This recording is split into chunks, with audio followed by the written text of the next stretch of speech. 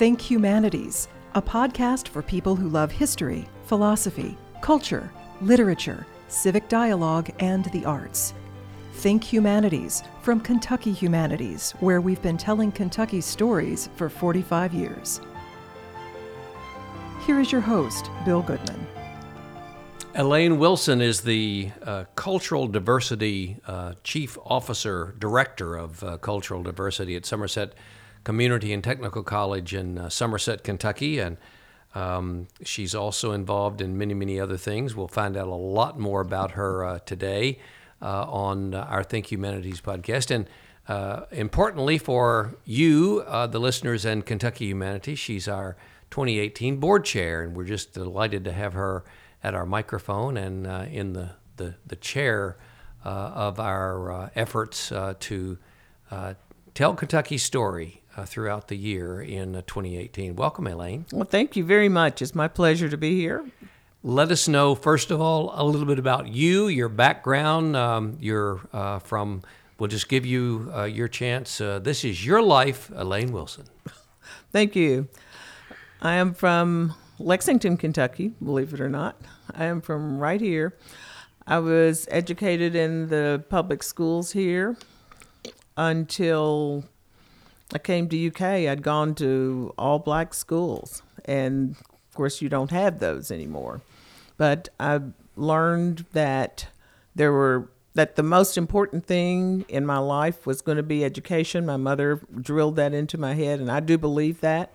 And following that, I did enter a college preparation program at the old Dunbar School and did actually really well in science and mathematics and English, of course, and went on from there.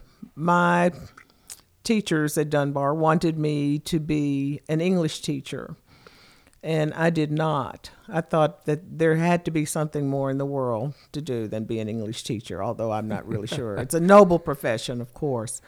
But they worked on getting me into Kentucky State College at that time, and I got an academic and a music scholarship at Kentucky State, 4 years, full ride. And I had a friend of our family, my grandfather's employer, come to our house the summer before I was to go to college, and she said that I needed to go to UK, which turned out to be one of the best decisions that we ever made in our family, because I got an opportunity to go somewhere I hadn't thought about. Excuse me, I'm sorry. I wanted to be a medical technologist. I had already looked into it and was convinced that that was what my life was supposed to be. I didn't know if Kentucky State had that opportunity or not, but I figured UK did. So I got enrolled at UK, and my first year I worked on a major of microbiology and did pretty well with most of the science classes, did excellent, but I decided I didn't want to spend 30 hours a week in a laboratory underground like we had it at that time. So I changed my major to sociology and subsequently changed it to social work and ended up with a degree in social work community organization at UK. Let me just ask you a question about your background. Were the schools in Lexington at the time, were they segregated? They were. And Kentucky State University, which now has a student population of all men and women, correct, was primarily a historically black institution at the time. What about the University of Kentucky, and how diverse was the student population at the time that you entered? And I'm going to go out on the limb here and guess that there were not many African-American men and especially women at UK. There were not. In fact, at the time also, Kentucky State had an all-black student body, I'm sure. And it was a great opportunity, and I'm sure that's where most of my teachers in high school had gone to. And they thought that was the only place to go. At UK, I came there, it was like I'm trying to think how many years it was after the decision to integrate the schools. Lyman T. Johnson had arranged for that to happen, and when I got there, there were very, very few people of color there. You could just count them almost on one hand. One of the jobs that I got, I always had to work while I was at UK. I had a job in admissions later on, and one of my jobs was to count the number of people of color who were students there and have us keep up with them. And there were very few that we needed to count. So now, a moment of history again for those of who might not know. Okay. Lyman T. Johnson. Lyman T. Johnson was a teacher in Louisville who wanted to go to UK, and at the time they had the Kentucky Day Law, which meant that black people were not allowed to sit in the same classrooms with white people. And if you took classes from UK, you had to take them at Kentucky State, and you were not allowed to mix. And he filed a lawsuit in 1948 or 49 to have that change, to integrate the schools. He won that lawsuit, and he actually entered the University of Kentucky as a graduate student. So the first people who broke the color line at UK were graduate students. And that first year, I think they had about 29 students who entered to get a degree from UK. 5 years later, they started allowing undergraduates to come to UK. We still deal with racism today in every aspect of our society and of our life. It seems like more so now maybe than ever before. There are conflicts. What about at the time that you were in school? Overt racism that yes. you might still identify with today that was occurring at that time, and maybe even more so? I would say more so. Not being accustomed to being around a lot of white people. I was a member of an all-black church, of course, and on our street, it was most of our family and people that we knew. However, there was one street over from where I lived, that was all white. And what they did was they came over to our neighborhood. We went over to theirs. We got along with everybody. My mother taught me that nobody was any better than anybody else. And so at whatever level we met people, that's where they were. Mother used to do day work, cleaning people's houses, and she would take me on the jobs with her, and I would get along with the children in the family that she had to look after as she was doing her job. But when I got to UK, it was a whole different atmosphere. All you saw were white faces everywhere, and my goal was to study and just do the best that I could, because I knew I was a good student and I expected everybody to treat me with respect. My second year, I applied to become one of the Kentucky Babes, which was a drill team out of the ROTC function on campus. And I was the only black person who tried out for that, and I got it. In fact, I thought that I was just looking at everybody else. I knew I was better than they were. I had been a cheerleader at Dunbar, and I had been practicing for years to be a cheerleader. There were certain moves and certain rituals that you needed to learn that I just did real well. I never got above a sergeant, though, because I'm sure of my color. There was a girl who was our group leader, who was the lieutenant, and she wasn't nearly as good as I was. I don't remember her name, so we won't bring that up. But we went on trips to different areas to compete. One of the places I went to was the University of Illinois, Champaign-Urbana. People treated you really well up there. Here on campus, I had people would who would come up to me, people in our group or other students would come up to me and say, "What are you doing here?" Just like, "You don't have a right to be here, so why are you here?" And I had to explain myself to people that I was here to get an education, and that's what I was going to do. Now, along the lines, I was here at UK for 4 years. First generation student, first one in my family to be able to go to college. And that in itself was a privilege. I knew that. But I ran into people who acted like they hadn't seen black people before. And so they would treat you differently always. And over the years, I met a few people who were very, very nice to me. But there were others who were not accustomed to being friends with people of color, and they didn't know what to do. So they just decided to be negative. What about your professors? I can't think of but one person that I had a little issue with, but overall I didn't have any trouble. It took me a while to get accustomed to 300 people's classrooms, that kind of thing. But I had one class I didn't do well in, and I would talk to other students because they always had the idea about what to do, and it worked for them. They said, "Oh," I had a wonderful algebra teacher, and I was 1 point away from an A. I knew I should have had that 1 point. They said, "Just go talk to the professor. They'll give it to you." And I tried that. He said, "No, you're not going to get it." That was one of the things that happened. I was having all kinds of trouble with one other class. And they said, "Oh, just go talk to him. He'll help you," that kind of thing. I went to talk to him. He said, "Go read your book," and I wasn't happy about that.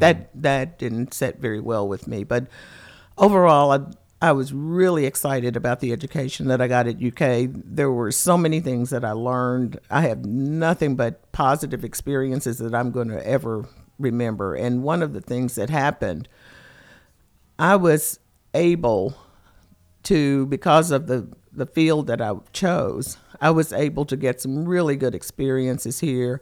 I made some lifelong friends, people that I worked for in the different departments. I'll tell you this. I think this was funny at the time. I knew I needed to work I had to have a job because I didn't get a scholarship or anything from UK. Although I was valedictorian, I thought, well, maybe they could have offered something, but they didn't. Were they offering scholarships? I'm sure other people got them, but I was not one of them. And I had applied late. I didn't. The lady didn't tell me to go out there until it was like June or July, and so nobody offered me. They didn't say, "Why, you should apply for a scholarship." And I know that happens because I know it happens with our college right now. But I went to work study, and I said, "I really need to have a job." And they said, "Oh, okay, well, you can work over in the grill." I said, "Doing what?" And at that time, they were steering all black people into food service, like to serve and whatnot. I said, "I know that you've got other things that you can do." I had taken at Dunbar, typing classes and whatnot. I was ready for a secretarial job. I said, "You can find me something in an office, and I would really appreciate it if you do that." And they did. The first job I had out here was stuffing envelopes. Well, there's not much to that. So from there, I was able to get jobs as secretaries in some of the departments. I was in the French department 1 year, and for my last 2 years, I was secretary for the social work department. So that was great. In my last semester, I was working in a biochemistry lab at the medical center. So I had all kinds of experience. So one takeaway for me from this conversation will be that Elaine Wilson was a Kentucky babe. That's right. People criticize that name to this day. I don't know why. It was perfectly good at the time. Well, at the time, maybe that was it. Were there any male members of the Kentucky Babes? Of course not. See, there's the point. But we competed we marched at every football game. Now, here's another thing. Of course, we've talked about sports, or, you've talked with Dr. Appleton about the sports and whatnot. At the time that I was going here, of course, Coach Rupp was in charge of the basketball, and I don't remember who was football, but our competitions were always at the football games at halftime. Well, I never went to a game unless we had to compete at halftime. And I never went to any of the basketball games. They didn't have people that looked like me, and why should I? And back then they didn't have football players either, so it wasn't a very pleasant experience like it is now. So after UK, you launched into a professional career? I did not. I went to graduate school. The experience at UK taught me that I needed to go further, and I was to choose whether or not I wanted to go to law school, which I really, really wanted to do, or should I go to social work school? And not knowing any more than I did, I thought it would be easier to get money to go to social work school. And so I only applied to social work schools, and I did. And I ended up getting scholarships at 5 different universities, and I chose the one that gave me the 2 years of full ride without having a commitment to a specific agency, and I could do whatever I wanted to afterwards. And that was where? At Case Western Reserve in Cleveland. Mm-hmm. Was that your first venture outside of sort of the geographic and out of state? Yes. in Cleveland, Ohio? It That was. must have been a big move for you at that time for a young woman. It was not just a big move. It was huge in that the weather was so different.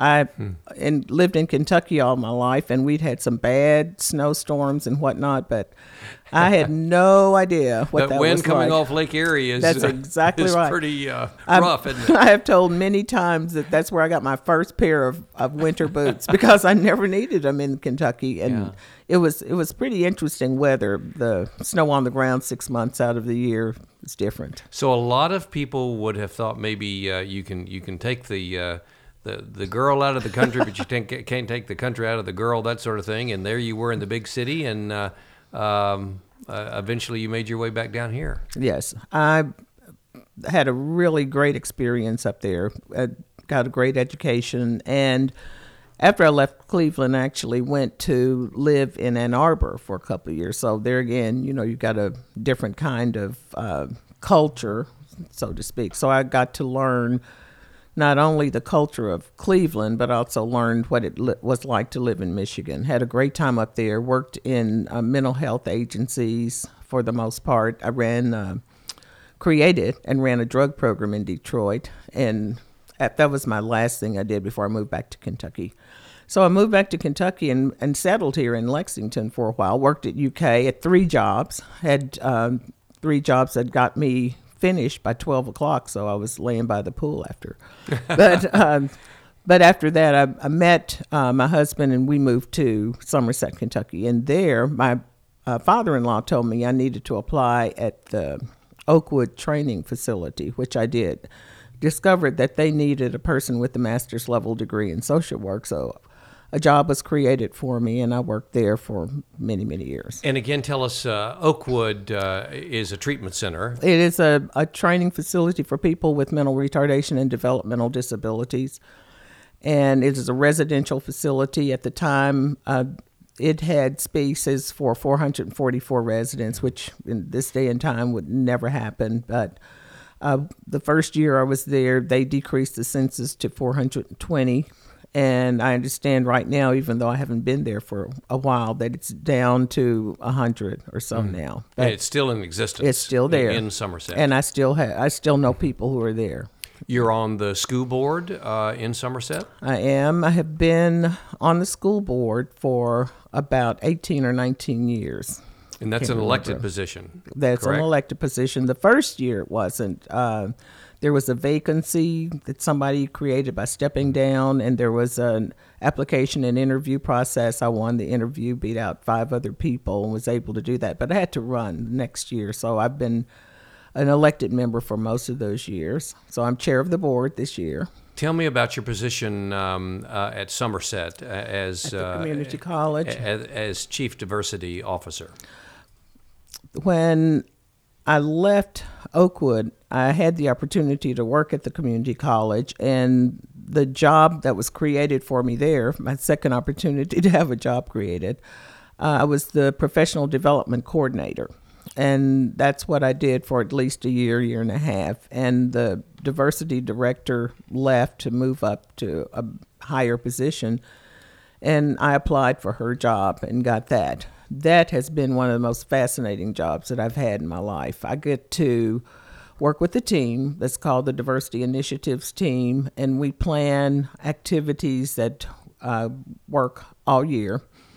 We have something going on every month that has to do with getting our students to look at different cultures and getting them to involve themselves with things outside of themselves so that they would be able to be an influence globally if they had to be, because they have learned something about other people's cultures. And that's so important in this day and time. One of the main events that we do is an international festival we have in October. We have it the third Thursday in October every year. I invite all the students from at least 5-6 counties around. Everybody in the Pulaski County area is invited. We plan events based on different cultures, different countries. We make sure that we have a different kind of opportunity for various countries. We have exhibits, we have speakers that come in, we have bands. We have, in fact, a Latino band from here in Lexington comes down, the Big Maracas. I think they perform down at the Main Street Thursday on Main or whatever. They do that. We have them come. We have people on our own faculty who talk about like non-governmental organizations, refugee camps. It just depends on the kind of folks that I can draw to come and bring the whole world to our campus once a year. And of course, you do also have a number of activities around a Black History Month and around a Martin Luther King's birthday. In fact, I'm working right now on our Martin Luther King weekend. We have had at the college a unity breakfast in Dr. King's honor for several years. This year, we're going to have as our guest speaker Dr. Anton Reese, who is the new president at the West Kentucky Community and Technical College, who is an African American who has just been appointed there. He's going to be our speaker for that. And then that will be on the Friday before the holiday. And then on the Sunday before the holiday, we will have what we call our Dr. Martin Luther King Jr. community program. And at that program, we'll have somebody that you probably know a little bit about. Miss Renee Shaw is going to be our guest speaker for that occasion. We're real excited about that. One of the things that we add to that community program is a unity choir that consists of people from the community and whatever other musical opportunities we can bring to that. And this year, we're doing something that we haven't done for 2 years. 2 years ago, we held Unity Breakfast in Wayne County at their extension office. When we did that 2 years ago, we had standing room only. We had so many people that showed up. We didn't have, one of the speakers was actually a person from that community who has lived up here and has done well. He came, he spoke. And one of the other things we wanted to do was to invite someone to talk about positive things about the Black community there that people may not know. You know, we've talked about history and whether people know their history or not. I, for one, grew up here in town, never heard of any Black history, you know, as far as that goes, just had to learn it on my own. We're trying to make sure that we invite somebody there to give some history that people can relate to that's from their own county. So we had somebody do that then. This year, we're going to have a guest speaker who is a member of the Lake Cumberland Slaves Memorial Board, who will talk about the Slaves Memorial that is being erected on the Somerset Community College campus to commemorate all those people who have not had the recognition before. So we will have that. Plus, we have one of our committee members who has gone around the Wayne County area and tried to find slave cemeteries that we can tell people about, and other general bits of history that people may not know about. Well, you mentioned a music portion of your celebration down there. You're quite well known in this community and beyond for your love of music, for your training in music. Tell me a little bit about that area of your life. Well, thank you. I grew up in church and had a musical career in church. I think that I was allowed to join our senior choir when I was 9 years old for some reason or other. I don't know why. Talent. Maybe because the organist there was also my piano teacher. I started taking piano lessons when I was 3 years old, so that didn't hurt anything. But she taught us, and we had a wonderful opportunity to do things in church, which is true for a lot of black people. But, I was in every choir, that there was at church. And the unity choir that we have for our Martin Luther King event, we invite people from all over all the churches in town, so everybody can be a part of that, thus unity choir. But when I was in high school, I had a friend of mine who was able to get me into the Lexington Singers. So when I was in high school and college, I served in the Lexington Singers. Then when I went away and came back, I didn't do a lot with the Lexington Singers, but in Somerset, there was a Somerset choir that was planning to go to Italy. I had never been out of the country, except to Canada. And I was able to audition and become a part of that group, and we got to go to Italy. But that group had rehearsals on Monday and Thursday, 2 nights a week, and I think the Lexington Singers only practice 1 time a week. So I auditioned and was able to get into the Lexington Singers, and that's been so fulfilling for my life. I love it. We just completed our Messiah series for this year, and a few weeks before that, we had the opportunity to do Elijah, Mendelssohn's Elijah, and we have many things throughout the year that I enjoy. 2009, you were at the Kennedy Center. That's right. Oh, that's right. Our Lincoln had something to do with the Kentucky Humanities Council. Yeah, that was that a must great have been opportunity. a thrill. Oh, it was. Yeah. So, Elaine Wilson, as incoming chair of Kentucky Humanities for 2018, how would you like to see us reach out and develop a more intentional diversity effort for all the people of Kentucky? One of the things that I've become aware of since I've been on the council is we have, few people on the board. For one thing, we could intentionally include more people of color or people of various cultural backgrounds on the board. We have some, of course, but I would like to see us have more people involved. And the more people you have involved from around the Commonwealth, the more the word gets out to everybody in their areas and beyond. I would love to see us capitalize on the programs that we have.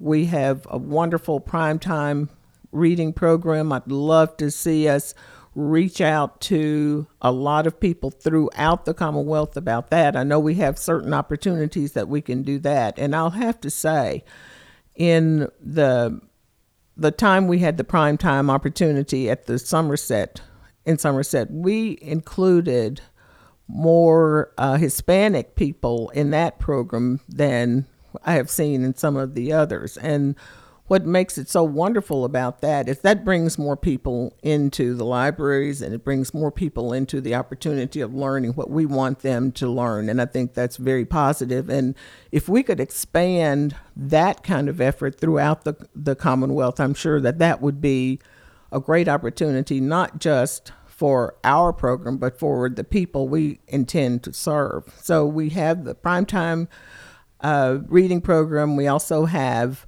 the Chautauqua program, and I'd love to see that program expanded in all of the different counties across the Commonwealth. Well, we have some goals for 2018, and we'll be working on those together.